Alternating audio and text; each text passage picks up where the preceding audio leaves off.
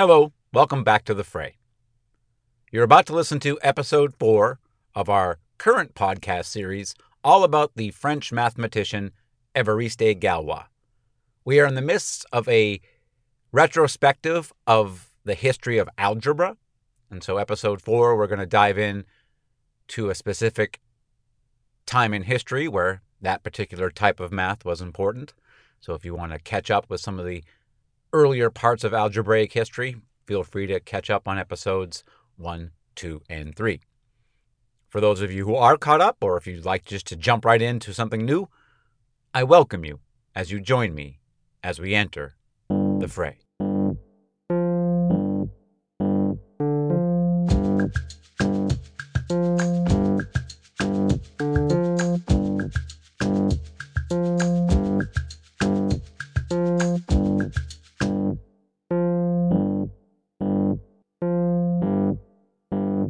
I'm old enough to remember the good old days of cigarettes, when people were allowed to light up inside, not only in bars, but restaurants, theaters, offices, airplanes, hospitals, for crying out loud.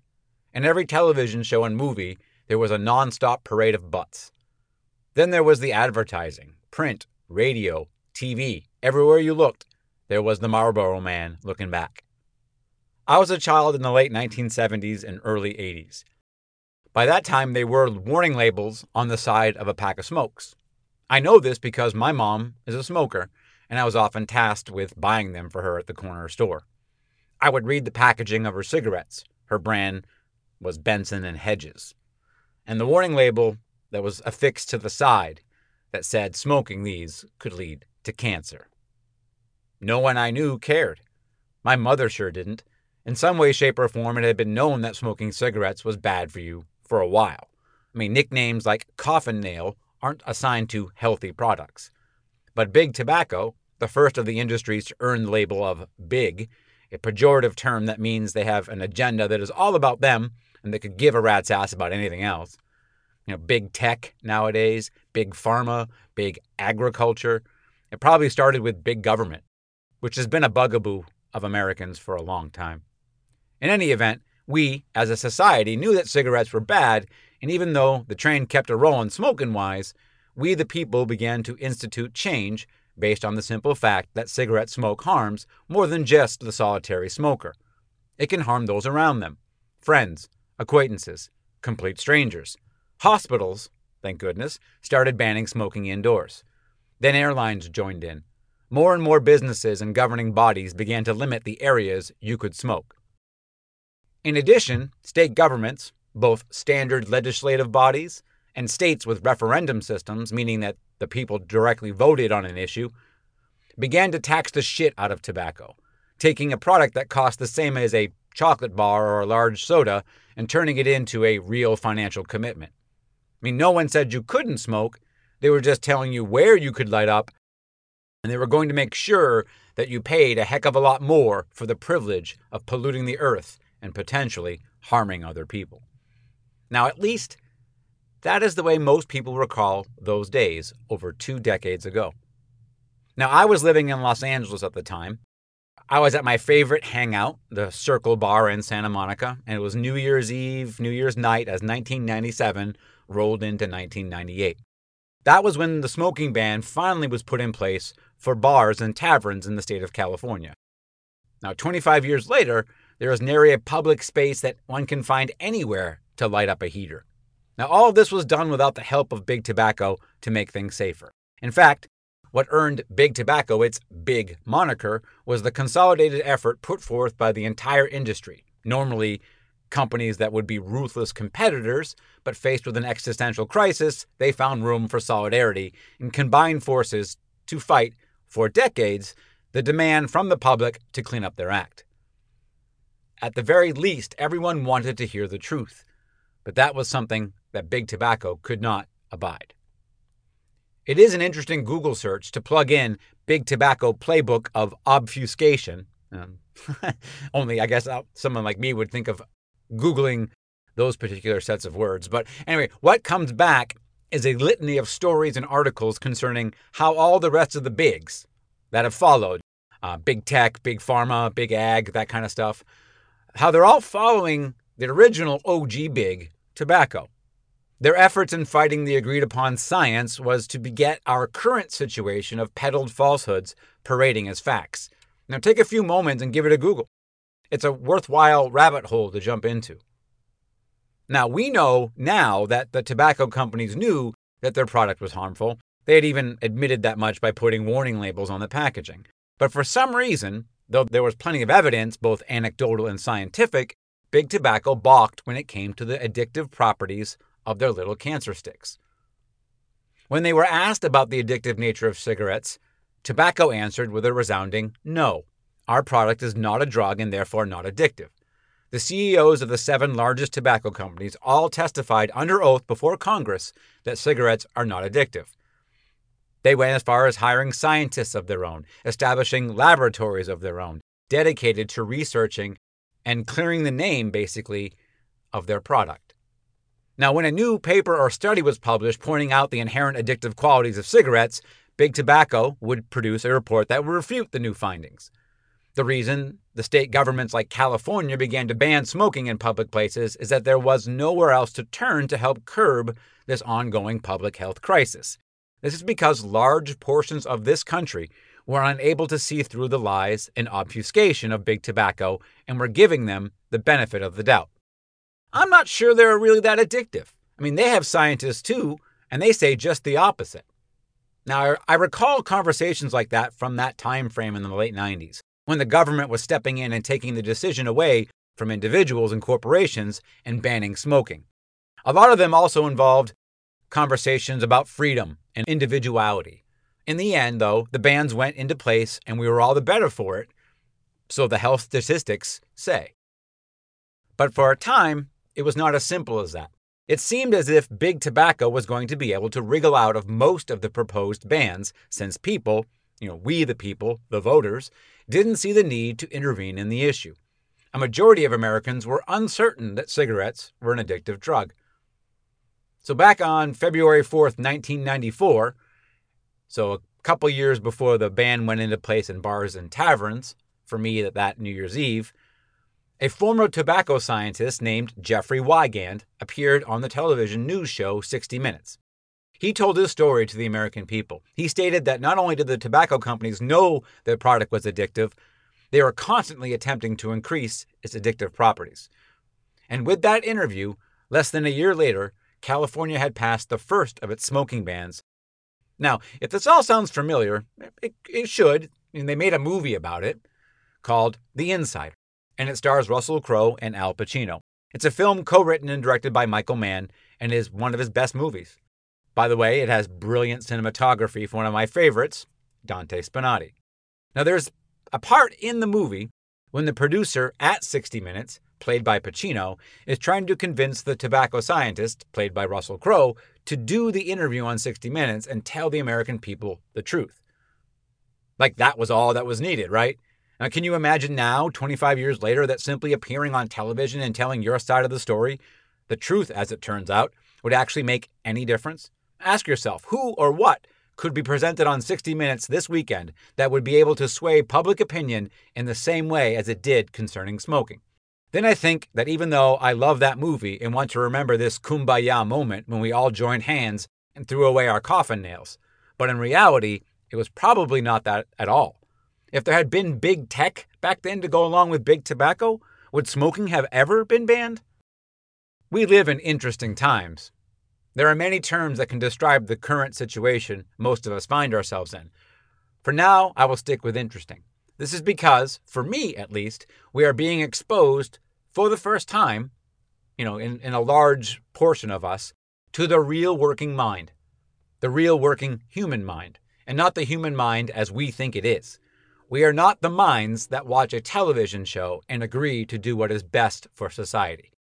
In the example of the big tobacco, the myth nowadays is that, as a society, we rose up together to stamp out this public health scourge.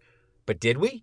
It seems that we have spent decades kicking tobacco in the nuts, as if it is the only public health crisis worth fighting. Meaning that it appears to me that this is a case where it is politically and financially beneficial to pick on tobacco. Now, our ability to conquer secondhand smoke has more to do with old-fashioned greed and ladder climbing than the public good. I ask again, what is more likely? That one man did an interview on television and presented the truth, which the 30 million viewers who had been told by Big Tobacco the opposite truth decided to throw that out and listen to this Wygan guy decide he was more believable, and a la peanut butter sandwich, we rose up as a society to put an end to all the lies. Or maybe, due to the limited nature of politics at the time, the mid-1990s was before widespread use of information sharing technology that would allow for loud voices to be heard from small groups. So instead, the professional buzzards, hyenas, and sharks of the legal and political world spotted wounded prey, and like any predators took advantage of the situation and leaned into tobacco because they could. And there was really no one around to stop them. To put it another way, how many legal and political careers were built on the foundation of taking down Big Tobacco? Now, what does your current experience tell you? Have we changed that much in 25 years that just a generation or so ago, truth could be broadcast on television and be accepted? That would never happen nowadays, right? Is that because we have changed, or because, as late as 25 years ago, the playbook of how to create false narratives, mislead, and lie one's way to a cultural stalemate was still being written? Or that the delivery system for such bullshit was in its infancy and not able to produce the chaos that its present-day version has been able to accomplish?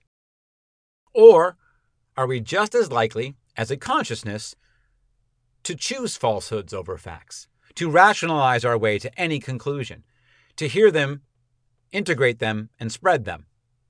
There have been cognitive studies that show there is a basic, consistent need for all humans to spread negative information. Stuff that we used to call gossip, but nowadays we take as fact. It is a common trait amongst all humans, at least the ones that could be studied, to consistently pass along pessimistic warnings. The reason for this, the current hypothesis states, is due to the even more inherent nature that we humans need to feel that we provide value to our group or tribe or clan or family or political party. Passing along to your fellow cave person that you have heard that around the bend there is known to be a fierce monster that eats men whole is a low-risk way to make yourself part of a team.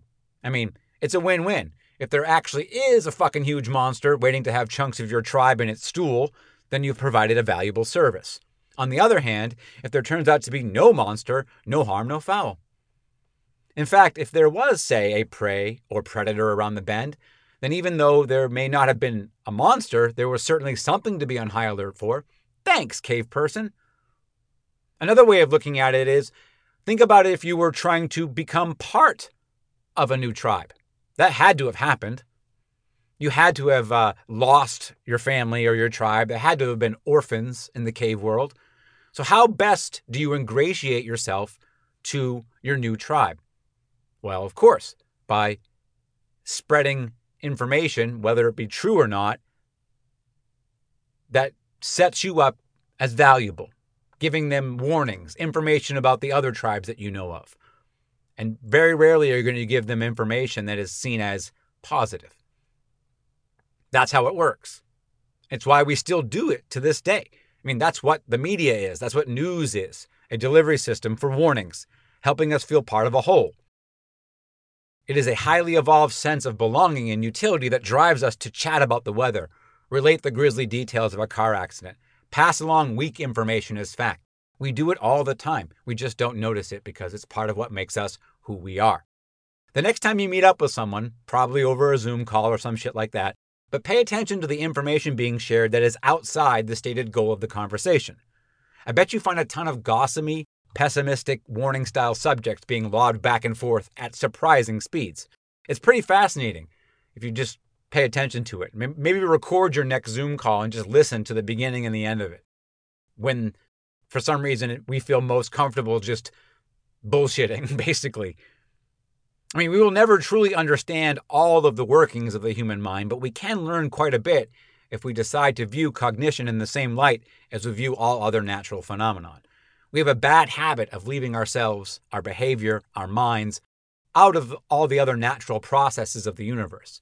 We place an extreme amount of confidence in and place our own thoughts above all other natural phenomenon. Now, recently, in the past 30, 40 years, Cognitive science has been working to correct this error. When it comes to how our minds work, there is a mounting evidence that reason and its exalted placement as the one and only way to find truth is all a lie we love to tell ourselves. Sort of like the lie we tell ourselves that we all could watch an interview on 60 Minutes and see the same truth.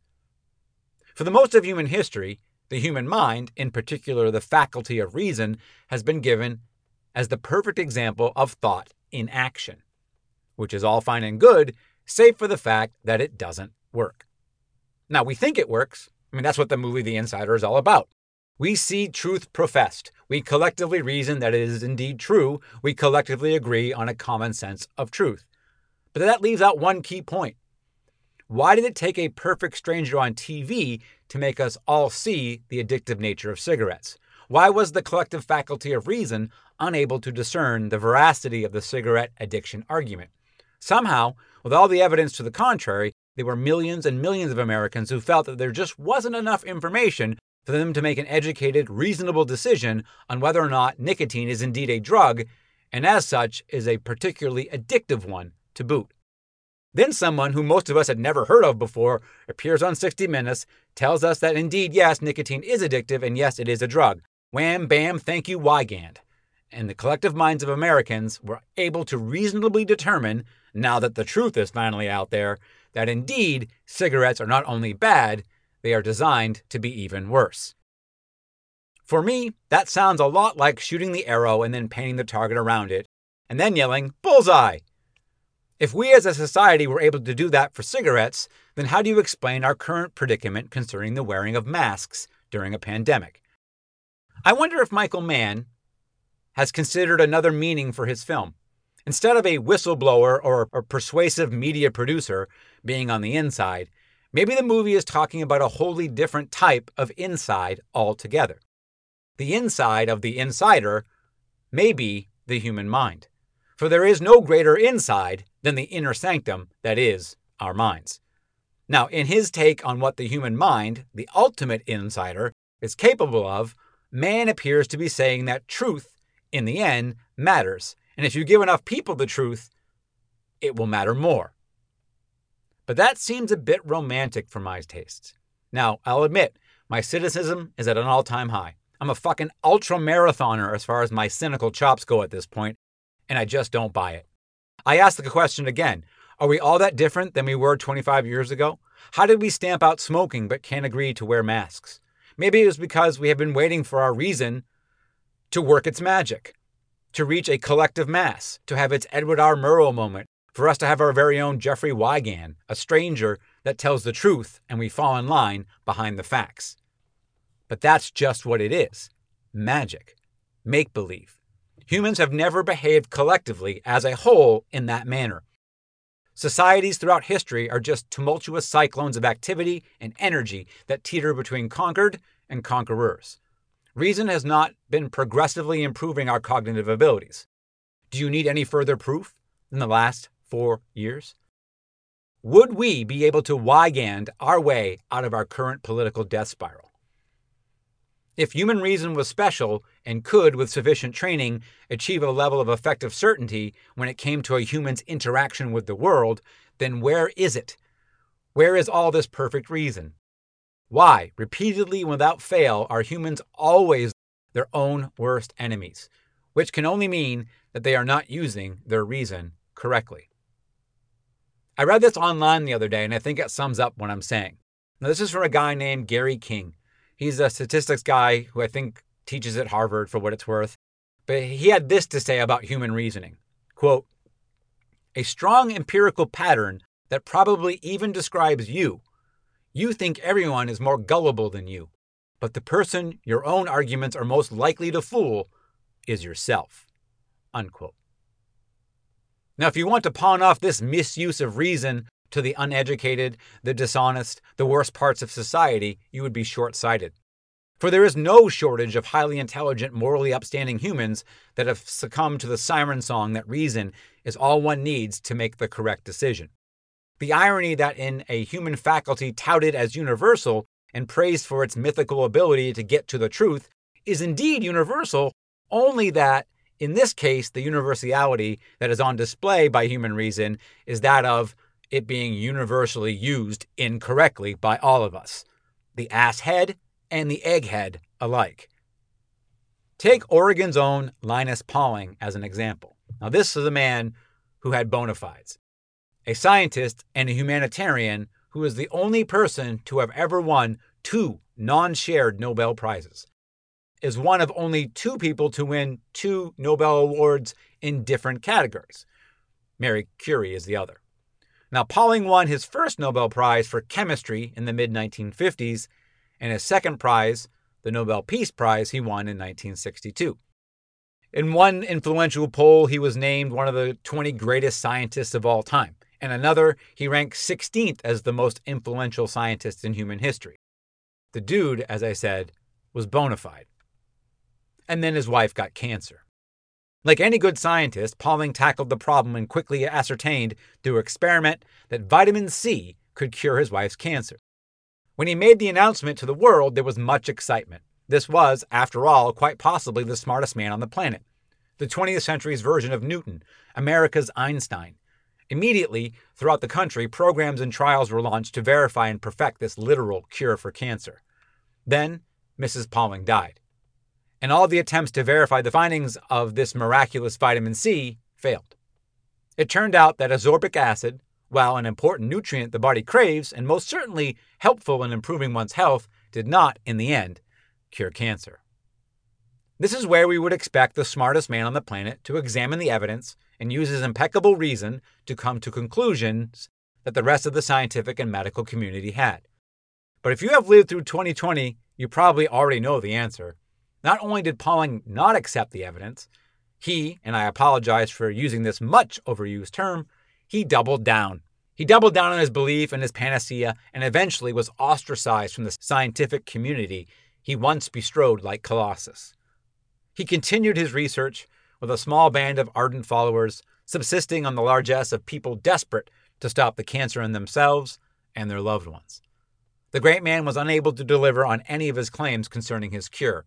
He went to his grave an outcast, broke and disillusioned, but he never gave up the belief that he was right. Now, if Linus Pauling fails to use reason correctly, what hope is there for the rest of us? And that brings me back to the interesting part of 2020 for me. Human behavior is now on full display for all the world to see, thanks to the transparency granted us by what is commonly called the information age. Measurement tools like Facebook, Twitter, and other algorithm-based platforms have opened a Pandora's box, exposing the dark underbelly of the true nature of human behavior. And yes, I did call Facebook and its ilk measurement tools because they are. They measure something we had yet to be able to quantify accurately in society: engagement. This is the product that this technology is peddling. Now, it may sound like I'm piling on big tech and laying all of society's ills at the feet of social media, but I'm not. For me, the belief that the effects of social media on society is the fault of the algorithms and the technology is looking through the telescope from the wrong end. Flipping the thought around, you can place the blame for the abject horror show that is social media squarely on the shoulders of us, our minds, our thoughts, our truths. The social media shit show is a 100% human production. For social media did not change us. It exposed us. It exposed us as a collective group that has no desire for truth as an absolute. We only need a truth that jives with what we choose to believe in. Now, there are a lot of articles and think pieces out there attempting to explain this fracture in society, the absurdity of our collective situation as being treated as many things, but very few of the insights, in my opinion, go deep enough. At the lowest levels, we've evolved in this manner on purpose. The entire evolutionary process from the Big Bang to now has culminated in this version of human consciousness. This collective behavior is guided by the same principles as the rest of the laws of the universe. Human consciousness is, at its root, only concerned with burning as much energy as possible. Nothing burns energy like human conflict. Human conflict is caused by ignorance. Ignorance perpetuates because our minds do not crave truth or facts. It craves loyalty. and social interaction with like-minded peers. We only need positive affirmation and acceptance of our individual beliefs. We do not, in any way, need truth. Before technology provided the platforms, this type of understanding was hard to see. There were elections, polls, letters to the editor, and protests, that all of those could be utilized to push an agenda. But the social aspect, the sense of community that can build behind a theory, such as a belief that the earth is flat, was not very easy to do prior to the internet. But now that we can measure this type of engagement, we are able to sustain communities that flourish in just such an environment. For the first time in our history, we can see unvarnished human cognition in all its faded, tattered glory. For all of our hand-wringing and incredulity concerning flat earthers, anti-vaxxers, QAnoners, and maggots, it is important to understand that this is not something new or exclusive to the people currently espousing said beliefs. What we are seeing now on our Facebook walls, Twitter feeds, and Instagram posts is us. All of us. I mean, how else do you explain it? This infallible fallibility that all humans in all cultures, times, and places experience up to and most certainly including to this very day, in supposedly the most advanced society the world has ever known. But though it may be cold comfort, we are not alone, historically speaking, that is. Time after time, the human species has gone through eras where everything feels out of whack and the ground seems to be shifting beneath us. I have been describing the false reality that we have lived concerning how our minds work. We have a twofold problem. We are incredibly gullible to our own reasoning, and we desperately want to appear useful to our peer group. Now, logic holds that in order for these two forces to have evolved in us collectively, then there must have been some basic utility behind them. It is not difficult to see if you're looking for traits that would benefit a human being from the majority of its evolution, meaning small hunter-gatherer groups of typically 40 or less. In these environments, which humanity spent 95% of its existence in, it would be extremely beneficial to be as loyal as possible to your clan, regardless of the truths that are being purported by outsiders. Equally important is to be perceived as valuable. Where survival was a daily calculation, it was imperative that you were adding something to the group. Anything less, even a neutral body, was a net loss for the whole. Chicken Littles were necessary, effective members that kept everyone on their toes. Also, it is a very effective way to ingratiate yourself to a new tribe, which, as we mentioned earlier, must have been a common enough occurrence that the ability to pass along useful information sort of evolved into that Chicken Little gossip syndrome. But what about now? Are such traits as abject loyalty at all costs and passing along possibly bad info that helps support your standing in the group nutritive or toxic to our current society?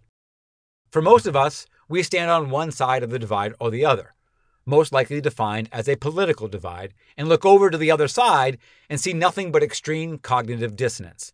No matter which side we are standing on, we see something on the other side that confuses and scares us. Namely, we see on the other side an inability to see basic fact for what it is.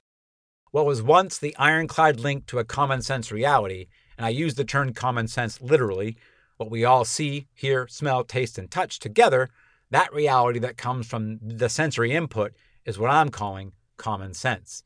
At this moment in time, in late 2020, a lot of us are feeling that this all-important link in the chain of our world is breaking. And why shouldn't we? A pandemic, a contested election, racial injustice, economic oligarchy, existential climate crisis. No matter where you turn, the issues are split between people who believe there's an issue and those that see no issue at all. No longer is our sense in any way common. That is a very disturbing feeling, and all of us are affected by it. As someone who has read some history, it is not rare for this type of situation to arise. Countless times, in both large and small examples, history has shown us examples of this untethering of a common sense of things. The very subject of this podcast series, Evariste Galois, lived during one of the bloodiest and most recent episodes of this in the cataclysmic French Revolution. Now, what makes this time, the year 2020, so interesting is up to this point, the erosion of a common sense has not led to widespread violence and death. In almost every instance you can trace back through human history, once a common sense of reality is lost, then the mass slaughter commences. And it is not just the French. More recently, you can look at Cambodia, Russia, China, Germany, United States. Now, some of you may wince at this inclusion, thinking that the U.S. is some sort of paladin nation that only does good. For those of you in that camp, I invite you to talk to someone who lives in Vietnam. If numbers are more your thing, just remember that over 3 million Vietnamese died during our time in their country. What patch of earth you are born on holds no bearing on societal morality. Just because you were born in Ohio doesn't make you special in any way. If you go further back in time, you have stuff like the Protestant Revolution, Spanish conquests and inquisitions, the Crusades, the Mongols, the Romans, Alexander the Great, and innumerable smaller, lesser-known examples of extreme violence erupting during times of changing common sense. Now, so far at this point, we are in uncharted water. If our society here in the U.S. doesn't break out in all-out violence, what would that mean? Now, I ask this question because the template for all like situation in history is that one side will gain the upper hand and through use of deadly force break the will of the other side, eventually absorbing the remaining populace that is still breathing into their ranks. What will be the consequences of not having our differences decided by violence? Will there be a way to find a middle ground? I think you would be optimistic to think that this would be the case. While it is a fallacy to assume past performance has any bearing on future performance, it would also be foolish to ignore our species' incredible consistency when it comes to times like these. Take the fervor for Trump.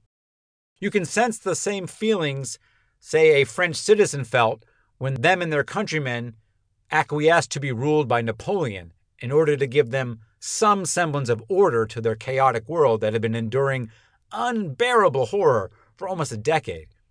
Napoleon was able to deliver a temporary pause in the atrocities, at least at home in France, that is, of course, after he conquered the country and moved on to conquer other countries.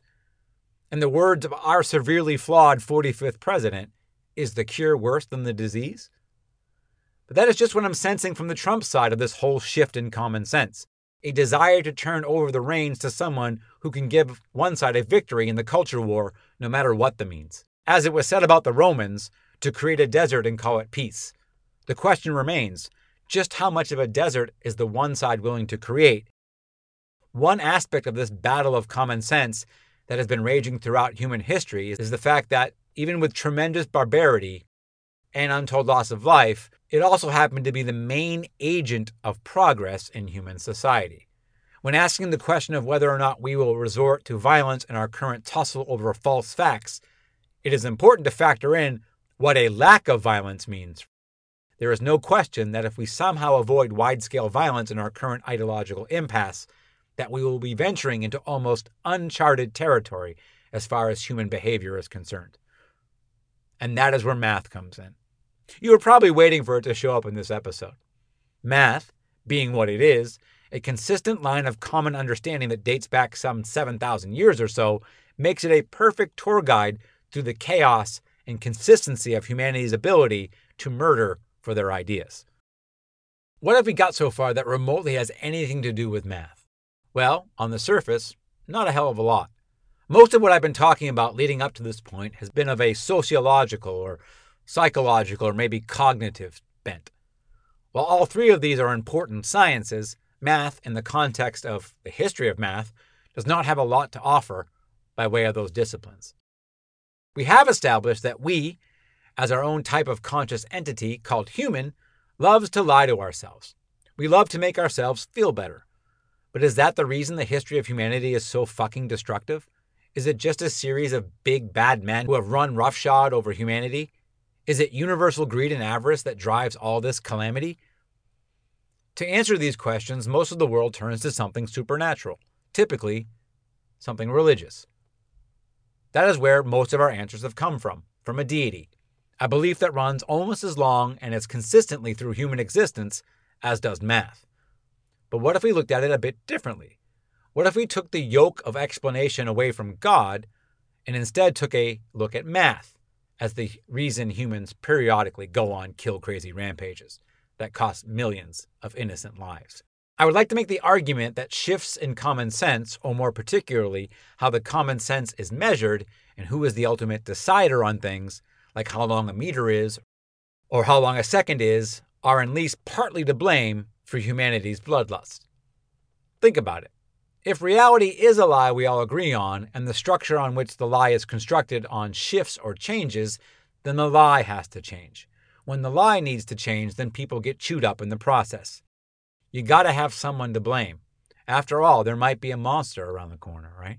In the case of Galois, France, there were monsters around a lot of their corners. It was not only politics that was being revolutionized. The very way we measured inert matter was being challenged and updated. The term most often associated with this process was called standardization. When the standards begin to shift, then people lose their collective minds. They don't understand what is happening. They only understand that they do not understand. That is because I believe no one has dug deep enough yet. It is not human behavior that drives the change in standards. It is math itself.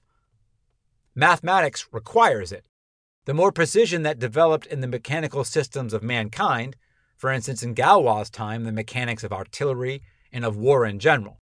New and exciting mathematics were being utilized in the realm of warfare, and in order to provide the best output, like always, math needed the best possible input. Napoleon knew as much concerning accurate cannon placement. He was tired of dealing with the mishmash of systems he was encountering during his conquests. He would write incredulously of how humanity had made it as far as it had, and still did not have an agreed-upon standard of how long a meter was. Now, a couple years before Galois was born, in typical Napoleon fashion, he had one created out of platinum, declared it the new standard for the meter, and had it locked in a vault under constant guard. Problem solved. But in reality, it wasn't. The tiny ripples created by a Frankish standard of measurement would eventually culminate in tsunamis called the World Wars. How we measure, and almost more importantly, who we allow to define the standards of measurement, matter. When they change, people fight and die. It is equally important to remember that the standards of measurement only change when they have to, and that change is dictated by mathematics and mathematics alone. It is almost as if there is a cabin in the woods thing going on here. That's from the movie Cabin in the Woods. It's a horror comedy that is based on the premise of the gods of old, the Titans or the angels and demons or something like that. They still exist.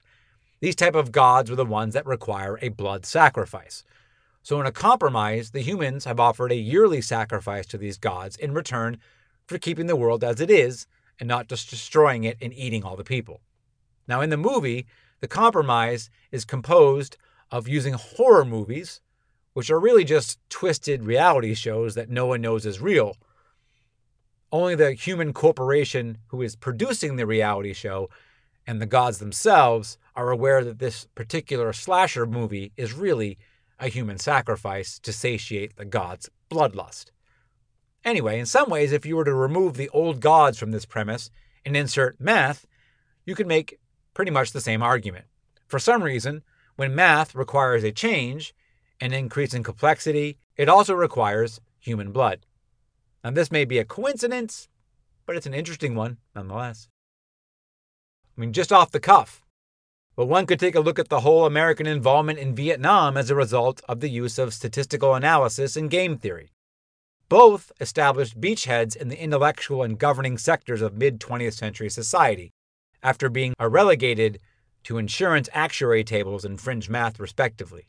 Now, the documentary by Errol Morris, The Fog of War, is a great example of one man, arguably a very influential man, the Secretary of Defense William McNamara, and his infatuation with this newly implemented style of math.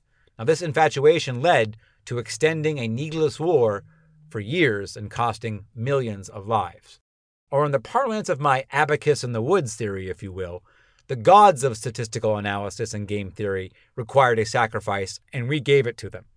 Even after we left Vietnam, leaving it in a smoldering ruin, we learned nothing. Like the characters in the film within the film Cabin in the Woods, we, collectively, are never made aware that the real reason we are being executed by a family of hillbilly zombies. But only in our case, the zombies are us. The love affair with probabilities and percentages was too great for our society to resist. It is a world that we all live in now. And this shift of common sense from an independent to a collective is tearing this country and maybe even the entire world to pieces. I mean, take a crack at the biggies, like I just said, those world wars. Now, in my estimation, it's fair to take them all the way back to the French Revolution, but for the sake of this discussion, we'll just take it back 60 years or so before they started, back to 1870. That's when Germany became a country and fought a war with France. So this was before World War I, right? This was called the Franco-Prussian War. Now, it lasted barely a year, and Germany just kicked the shit out of France. Germany had a guy named von Bismarck who thoroughly outshone his French counterpart, Napoleon III. That's right, almost 100 years after the start of the French Revolution, and the country of France was still being ruled by an emperor. Now, when you look back at what arguments were being lobbed back and forth between the two countries, one of the consistent topics brought up was that old bugaboo, standardization. It seemed that the technologically advanced countries like Germany, France, UK, and the United States were all scrambling to be the owners of the standards. Now, at that point in 1870, the standard bearers were the French. Now, that did not sit well with longtime rivals, the British and the Germans. The fight for standardization of measurement, from meters to minutes, continued as long as the armed conflicts did. And only after the Second World War was the world ready to start actually tackling a true standardization. Only after a clear victor emerged after a series of wars that cost hundreds of millions of human lives. Now, incidentally, we just re-standardized the meter a few years ago. This time they say it's for good. Now, when it comes to time itself, there still is not a completely agreed upon standard. So there you have it. Now, the quest for increased consistency and standardization continues, as I just said, to this very day. So does the sacrifices to the gods of measurement. Now, was it always that way? When math arrived on the scene some 7,000 years ago, there were two things that the people of that time most certainly had in common with all other humans who have ever used math. Number one, they used math pragmatically to make sense of the material world, starting with the ability to measure. Number two, they used metaphysics to make sense of the immaterial world. Now, up until now in this series, we have seen three main cultures: Sumerian, Egyptian, and Greek. The first two were incredibly durable, monolithic cultures that lasted for thousands and thousands of years. Though violence, war, and empire were all involved in some way or another in each culture, it occurred relatively infrequently as opposed to the third culture we just mentioned, the Greek. Starting with our Hellenistic forebears, the pace of the common sense war, the race to measure and in turn literally set the standard, began to increase, and with it, the amount of death and destruction. All three cultures used math extensively, but only one of the three considered mathematics in a metaphysical way. Remember those two things we just listed. Math was being done to figure out how much barley to give a family, and that family was praying to, sacrificing to, and generally living by the rules of a metaphysical belief system. But for the Sumerians and the Egyptians, for the most part, math was for the living, metaphysics was for the dying. Then along came the Greeks.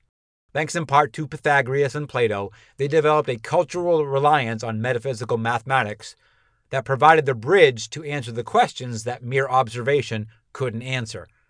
Math provided them a gateway to start answering the questions like, what happens when you die? While there was assuredly metaphysics in Sumeria and Egypt, it was a far different sort than the Greeks. For ancient Sumerians and Egyptians, there was an afterlife and souls, but no eternal truths other than life and death, and probably taxes. Everything they believed in was based on reverence for and preparation for death. It was inevitable and everlasting. The Greeks changed that. Life was temporary for sure, but the soul was not only everlasting, but it was the only true part of the human. For the ancient Greeks, practical matters matter, of course. It's just that the real truth behind practical matters matter more. Sargon, the first emperor of Sumeria, was participating in many regional conquests, but eventually seemed content to build the greatest cities in the world versus attempting to conquer the world. It is like Sargon had watched the baseball movie Field of Dreams. If you build it, they will come. And they did. Babylon became just the most prominent example of dozens of Mesopotamian metropolises as the world flocked to the prosperous Fertile Crescent. Similarly, the Egyptians decided to build it and let them come. Of course, they, like their Sumerian neighbors, had a reason for staying put: the fertile Nile Valley. So geography has to have played a part. Now, if you listen to my Socrates podcast series, especially the first couple, you get a good idea of what life was like in Greece, as their soon-to-be famous city-states like Athens, Sparta, and Argos were just getting started. There was no Fertile Crescent in Greece, no Nile Valley. Life was much more arduous for the Denzian of the Attic Peninsula than it was for the Babylonian or the Theban. This simple fact was to be a contributing factor into what was about to happen. For what the Greeks will set in motion, in part because of their need for easier access to food and trade, and in part due to their mathematical leap from the practical to the metaphysical, was to have the first attempt by a man to conquer the world. Now, I want to make sure I'm being clear that this next step, just one step in our insatiable desire to measure. The change that is going on is going to require bloodshed.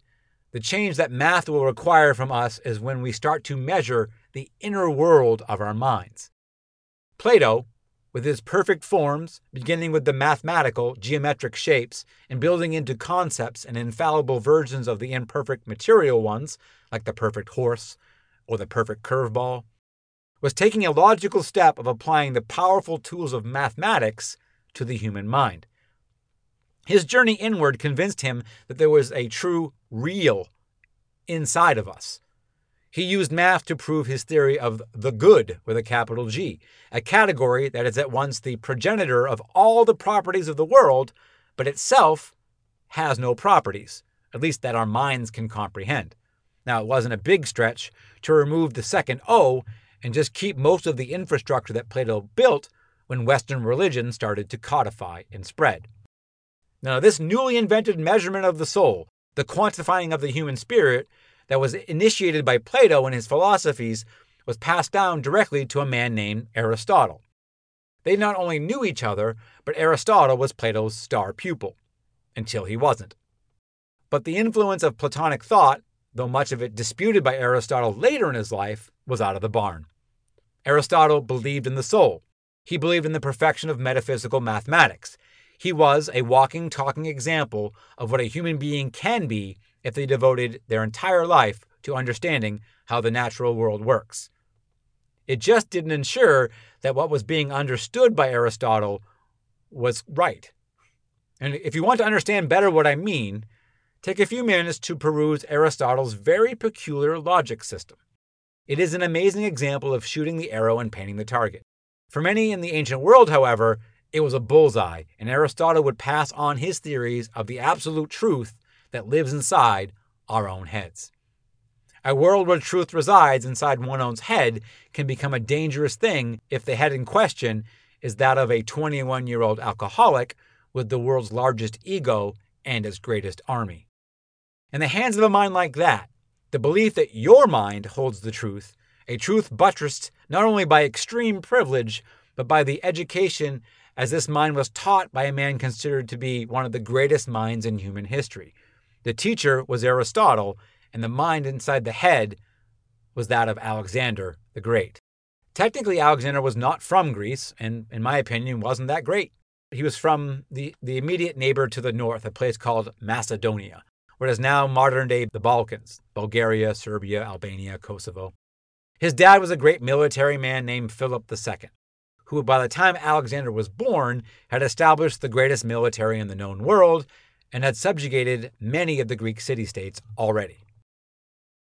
Now, Philip spared no expense on his son and hired none other than the philosopher Aristotle, considered, again, to be by many, to be the greatest natural philosopher who has ever lived and certainly one of the greatest logicians ever. This is where Alexander gets connected to the practical metaphysics of Greece proper. Aristotle was a student of Plato, but as the pupil began to forge his own road, he began to decidedly disagree with Plato on a number of fronts. Now, one of the reasons for Aristotle being available to tutor young Alexander was due to the philosopher self-exiling after getting into a tiff with some important Platonic thinkers. Timing, they say, is everything. Aristotle brought a decidedly scientific outlook to his philosophies, and in many ways was more of a scientist, catalogist, logician, and mathematician than he was a philosopher. And for that reason alone, he would have a hard time adhering to his teacher, Plato's beliefs. However, he didn't disagree with the importance of math, or the extreme bias Greek thought had for geometry, and the strange practical ideological belief system that comes when unanswerable questions transcend the real world, venture into the realm of the metaphysical. While the world of the metaphysical was always there in part for the average Greek in the form of their gods and goddesses, this new spin on the unseen world of the human mind was not a mere collection of stories. It was, for its time, scientific fact that changed the world. Just as much as we feel the floor moving under us now, so to speak, culturally, due in part to the technology like social media and the algorithms that we drive with our clicks and our likes, so too did the world of Alexander quake in the wake of Hellenistic common sense, driven by a new, logical, indeed factual metaphysical world that not only was groundbreaking in its scope, but also in its ability to grant humans the belief that they could, and more importantly, should, conquer the world for the sake of spreading this new all-important way of thinking, new way of perceiving the world, a new common sense of reality. When Alexander chose to conquer the world, he did so because the math let him know he could. Not in the literal sense, of course. That would be some fancy fortune-telling type of math. No, the math let him know he could because it gave him the belief that he, and more importantly, the way he thought, was more important than human life. The gods always require a sacrifice. And off he went, subjugating and, have no doubt, massacring thousands of people along the way, spreading the Hellenistic culture into a world that now had to contend with this new way of understanding the world, geometrically and not arithmetically. Like on Star Trek, we are the Borg. You will be assimilated. Then he stopped in Egypt and decided to rename the city of Rakotis Alexandria. Then he left for Babylon and he never returned alive. His dead body was entombed in Alexandria after it was whisked away in the middle of the night by one of his generals, a man named Ptolemy, who would take the dead body of Alexander back to Alexandria and entomb it, symbolizing now that the city was where the great man's power resided. You might recognize that name, Ptolemy. After being general for Alexander, Ptolemy promoted himself to pharaoh and created the last great Egyptian pharaonic family that ended when Cleopatra was bitten by that asp about 300 years later. 300 years after Ptolemy absconded with Alexander's body and embodied the city of Alexandria with the spirit of the greatest conqueror that the world had ever known. Thus was created the greatest city ever built for the purpose of learning. Alexandria was a living, breathing embodiment of the belief that Alexander was spreading the true nature of the cosmos, the freedom and confidence one feels when they have the right answer. I have to say that it is extremely suspect to attribute too much to the belief that the intention of Alexander was to spread the Hellenistic truth to the world. He was a drunk and a bully. He drank himself to death, Hank Williams style, before the age of 35. His quest was glory and riches, no more, no less. And there's no better testament to this than to what the city of Alexandria was to become in the coming centuries. Wait, the fact that Alexandria would become the center of intellectual universe for almost 700 years was not because Alexander founded it? Well, sure, if the act of giving a place your name is on par with creating the most intellectually tolerant society on earth responsible for the very modern world we call home, then sure, Alexander the Drunk did it with a wine goblet in the study. But in reality, he only spent days in the city, and he never returned alive. He literally had nothing to do with one brick, one book, or one lighthouse in the city that bears his name and holds his bones. Now, you may not know much about Alexandria. I sure didn't before I started this episode. There's so much to learn about this miraculous city. It's mythical, almost, like Atlantis. It seems to have existed only in stories and tall tales. I mean, did you know that Alexandria had vending machines that took coins and could dispense just about anything you wanted? One of the more popular uses of the vending machine was in religious temples. That's where you could find yourself plunking your coins into a holy water dispenser, getting a little squirt of the blessed liquid as you hear your little coin rattle away inside this miraculous little device. Now you have to wonder if the average person partaking of this machine knew that it was a machine and didn't just consider it magic. Now this technology was something called pneumatics, and it was perfected by a guy named Hero, who was a master of the gases. He used his amazing insight into the properties of gases and their abilities to create not just vending machines, but whole animatronic persons, eye-popping special effects for the theater, and giant doors that opened on command. When I'm learning about something like this, I start to rethink my assumptions as to how fictionalized tales like Alibaba or Jason and the Argonauts really are. I mean, it was technically possible for someone in the ancient world to have a boat that was rowed by a bronze minotaur.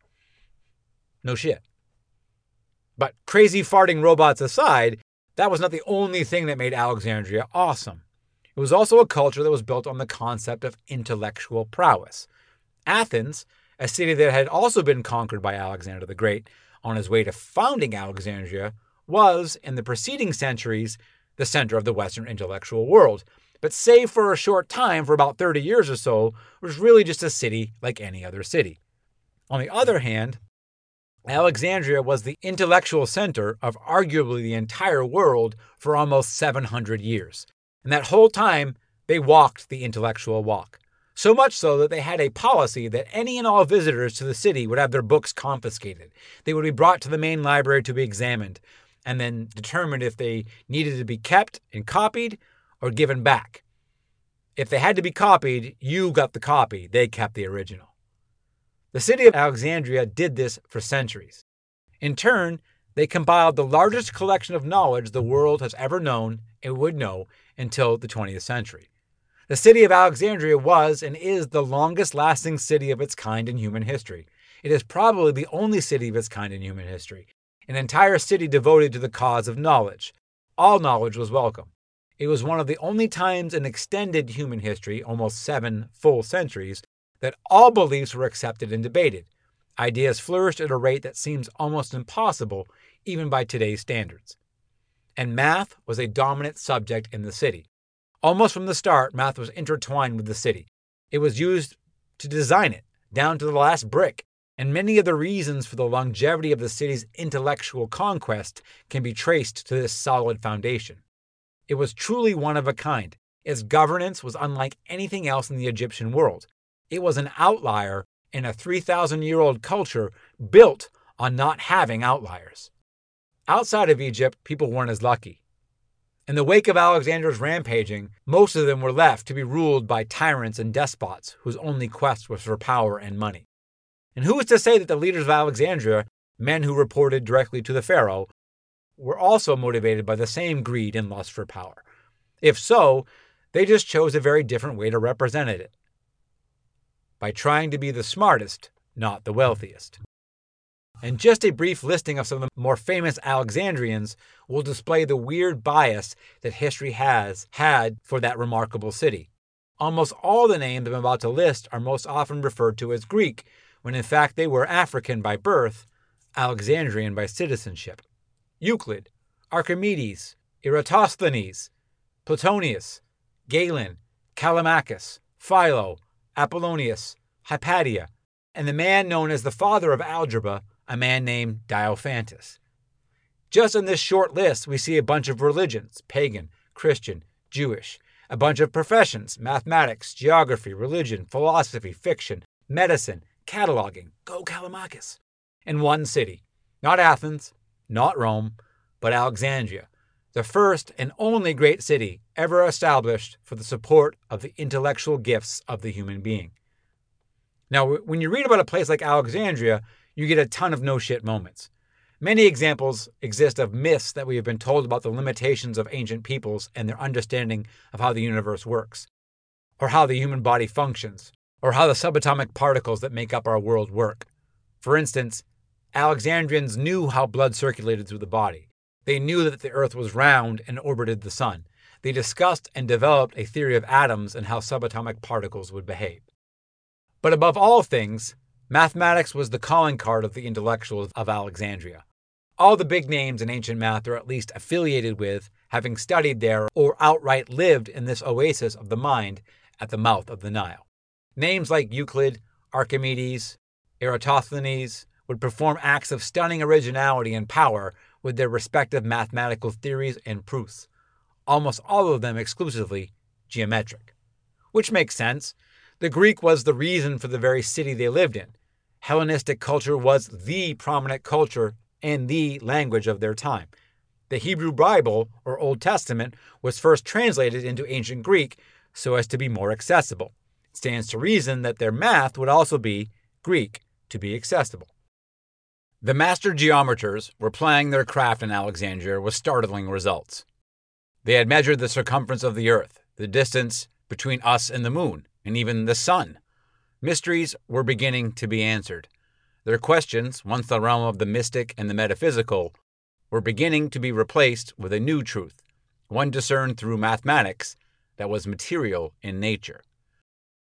And like the film, The Insider, the people of Alexandria felt that they had an extra gear to their reason, an ability to see truth for what it was, reality, and behave accordingly.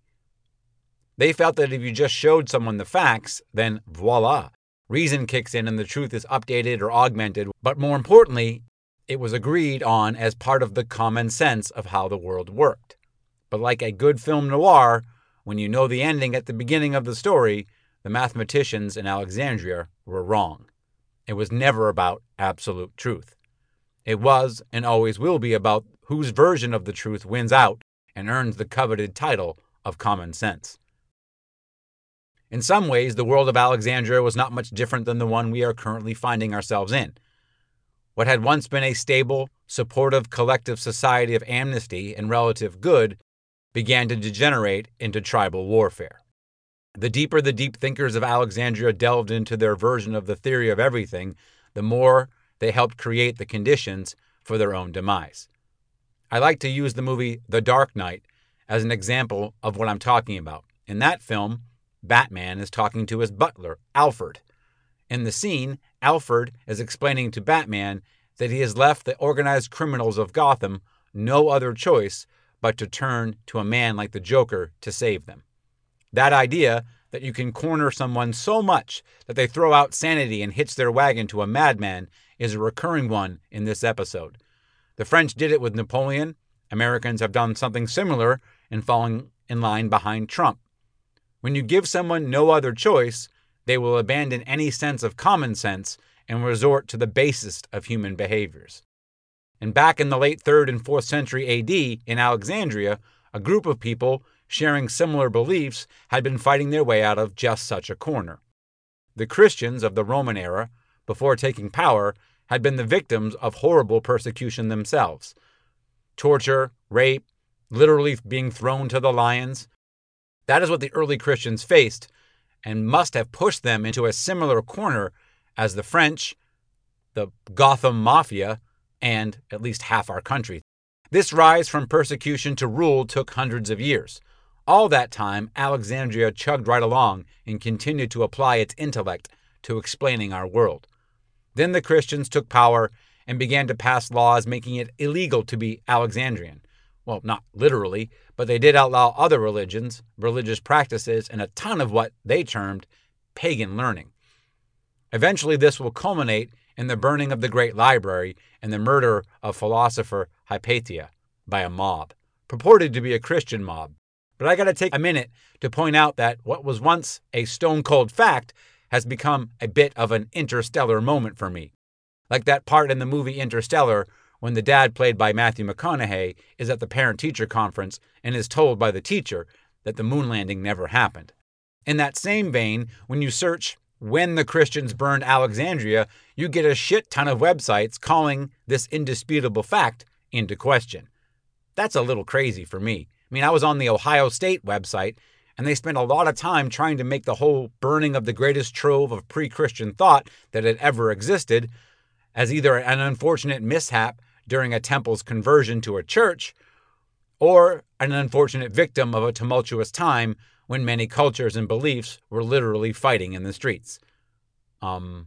Okay.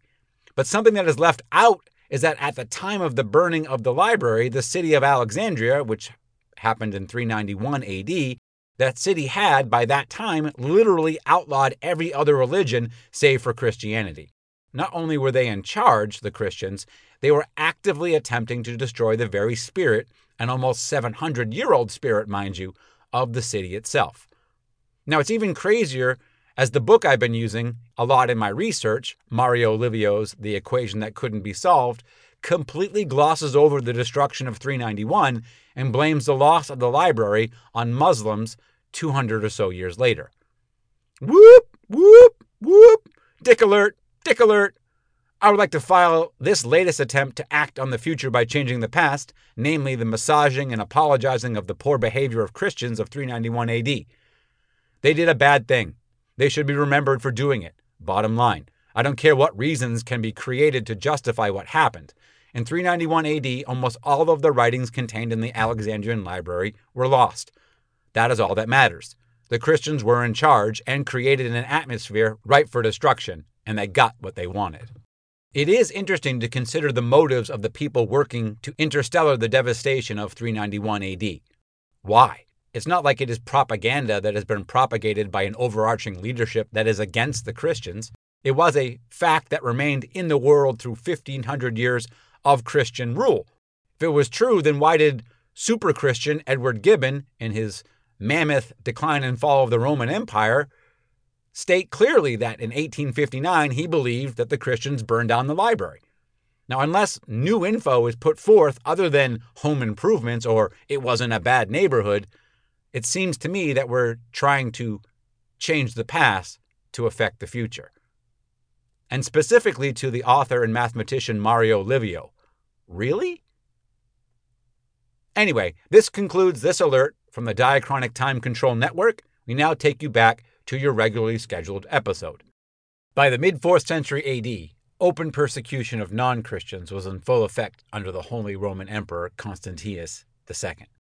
A lot of this burden fell upon the intelligentsia of the day.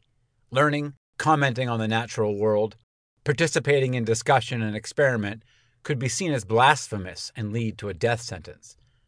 The Christians were going full Joker on the rest of the world. It was in this climate, just 40 or so years later, that the great library at Alexandria was decimated.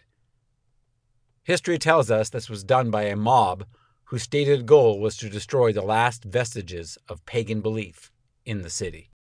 Just a few decades earlier, there was a man, called the father of algebra, who lived and taught in Alexandria. He is very much responsible for carrying on, or in most cases, straight up creating, the modern world of math.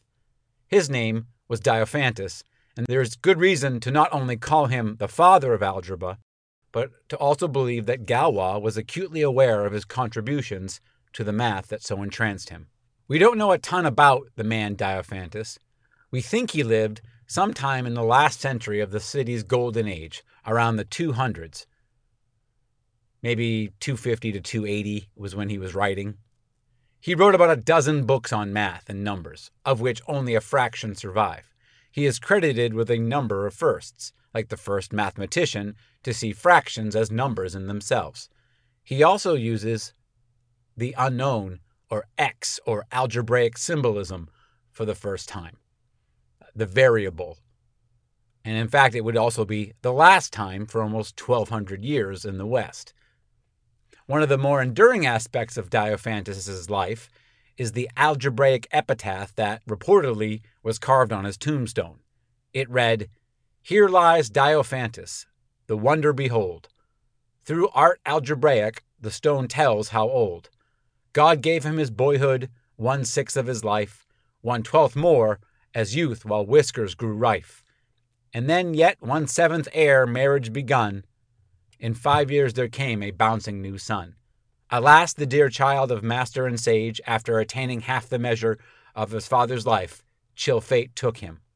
After consoling his fate by the science of numbers for 4 years, he ended his life." Now, if you write it out and do the math, you will find that Diophantus lived to the ripe old age of 84. Diophantus is also responsible for a version of number theory analysis named after him called Diophantine analysis. This area of math is concerned with solving equations that have indeterminate solutions, meaning more than one. Mathematicians still use his methods to this day. In fact, one of Diophantus's indeterminate equations became one of the most mysterious and famous math equations of all time. The famous Fermat's last theorem is actually a solution proposed by the French mathematician Pierre de Fermat in 1637 when he was reading one of Diophantus's books. For those who are interested, the issue at hand for Fermat was this: no three numbers, specifically positive integers, a, b, and c, satisfy the equation a to the nth power plus b to the nth power equals c to the nth power for any integer or number value of n greater than 2. So in the margins of the book that Fermat was reading, he wrote this: I have a truly marvelous demonstration of this proposition, which this margin is too narrow to contain. Then he died. So the mystery started, and the proof of his theorem took 358 years of the world's best mathematicians to finally solve. That was in 1995. And they were only able to prove that there is no solution to the equation, as opposed to actually arriving at a solution. Like all names that I listed of the famous minds of Alexandria, Diophantus's contributions to math extend all the way into our modern world. One instance is this statement from Diophantus that is the first of its kind that we know of. Now, you might recognize it from middle school math. Diophantus is fond of saying, deficiency multiplied by deficiency yields availability. Deficiency multiplied by availability yields deficiency. Now, I got that spicy little nugget of info from this great paper in the Journal of Humanistic Mathematics by a guy named Cyrus Heddle, entitled The Symbolic and Mathematical Influence of Diophantus's Arithmetica. Now, Arithmetica, in this instance, is the title of those dozens or so books that Diophantus wrote on the subject. Now, that quote I just used is more recognizably stated in the modern vernacular as two negative numbers multiplied will result in a positive number, and a negative number multiplied by a positive number will result in a negative number. Now, this is an example of a key point concerning Diophantus and his place in history. He was not merely solving one equation or problem, nor was he only instructing readers how to solve specific problems. Unlike most of his contemporaries and past purveyors of mathematical wisdom, Diophantus was working on general answers to certain problems and not specific mathematical proofs. According to the paper by Heddle, this is why Diophantus' method was so different. Heddle states that, quote, Diophantus's solutions are more truly algorithms than proofs. The statement of problems are written with the expectation that readers will apply his results to solve concrete, specific problems rather than engage in more theoretic pursuits, unquote. Now, this was in direct conflict with the prevailing belief, backed up by law, in the city of Alexandria, that the material, the practical, was to be stripped from knowledge and replaced by the theoretical, the metaphysical truth of religion. Now, for me, I'm attracted to the similarities between how Diophantus saw the world and how my main man Socrates did. If you cannot apply your idea to the material world, it's not of any real use. Now, unfortunately for Diophantus, his insight happened to occur during a time of extreme intolerance and violence. Now, if you've been following along with this episode, this should come as no real surprise to you. When two competing forces are fighting for the title of who gets to set the standard, people die. So that's how this jives with my abacus in the woods theory. How could a place like Alexandria, a place where almost unfettered intellectual feats were encouraged, regardless of their religious, political, or any other affiliation, exist without there also being an equally large and impressive loss of human life? With that I say, O ye of little faith, nature does indeed find a way to extract its pound of flesh, for the world outside the utopian world of Alexandrian math was dissolving into a level of chaos that would blow the circuit breaker on all of Western civilization. Starting with the conquest of Alexander, the world had been changing at a rate never before seen in human existence. Under the banner of Enlightenment, or Hellenistic Enlightenment, Alexander's armies laid waste to the previous standards, literally the way the world was quantified and understood, the way it was measured. Now, this standard that Alexander implemented would stick around for a while, bringing with it a sustained time of relative peace. But not a peaceful sort of peace. Remember that desert I talked about earlier? The one about the Romans creating a desert and calling it peace? That's the kind of peace I'm talking about. Soon after Alexander's death, the power in the known world began to consolidate in the city of Rome, who would, in its own time, get around to dealing with Alexandria. The Roman world was beginning to unravel at this point, in many ways resembling our own current situation, for Rome had plunged itself into a destructive civil war that would cost Rome its own 400-year-old republic. Now, if you want to prep yourself for what may come next for the good old US of A, you should look into the final days of the Roman Republic. I guarantee you will find it educational. When the Romans got around to annexing Alexandria, the Egyptian city had been around for over 3 centuries, and its reputation as a center of learning and wisdom was firmly in place. That's when Julius Caesar, after vanquishing his last remaining worthy foe, fellow Roman Pompey Magnus, in the Civil War, took up residence in Alexandria. This is around 47 BC. There he executed a coup that placed the last of Ptolemy's line on the throne of Egypt in the form of Cleopatra. It is during this conflict that the first cracks in the stability of Alexandria began to show. The forces commanded by Caesar during the battle to unseat the current monarch and replace him with his sister Cleopatra, in that effort, they burned some of the amazing library down. No one is certain how much damage was done, but the library remained standing, and the center of the intellectual world, albeit under Roman rule, remained in Alexandria for centuries to come. Luckily for the smart people of Alexandria, the Romans wanted to keep it the way it was, as a jewel in the crown of Roman cities. Now, in the context of a narrative, this one in particular, it is thought-provoking to consider the ability of the abacus in the woods theory to reflect a certain amount of relativity. In this instance, in the form of the size of the destruction being commensurate to the size of the conflict. In the case of Caesar and his effect on the library at Alexandria, you can see that since there was no intent to abolish the spirit of the city and no major change to the common sense of reality, other than an outsider like Caesar dictating who the Egyptians should have as their leader.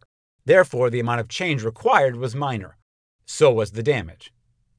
This connection between the level of acceptance to others' ideas and beliefs and the change of standards would be again reflected in the next conflagration that would occur in Alexandria.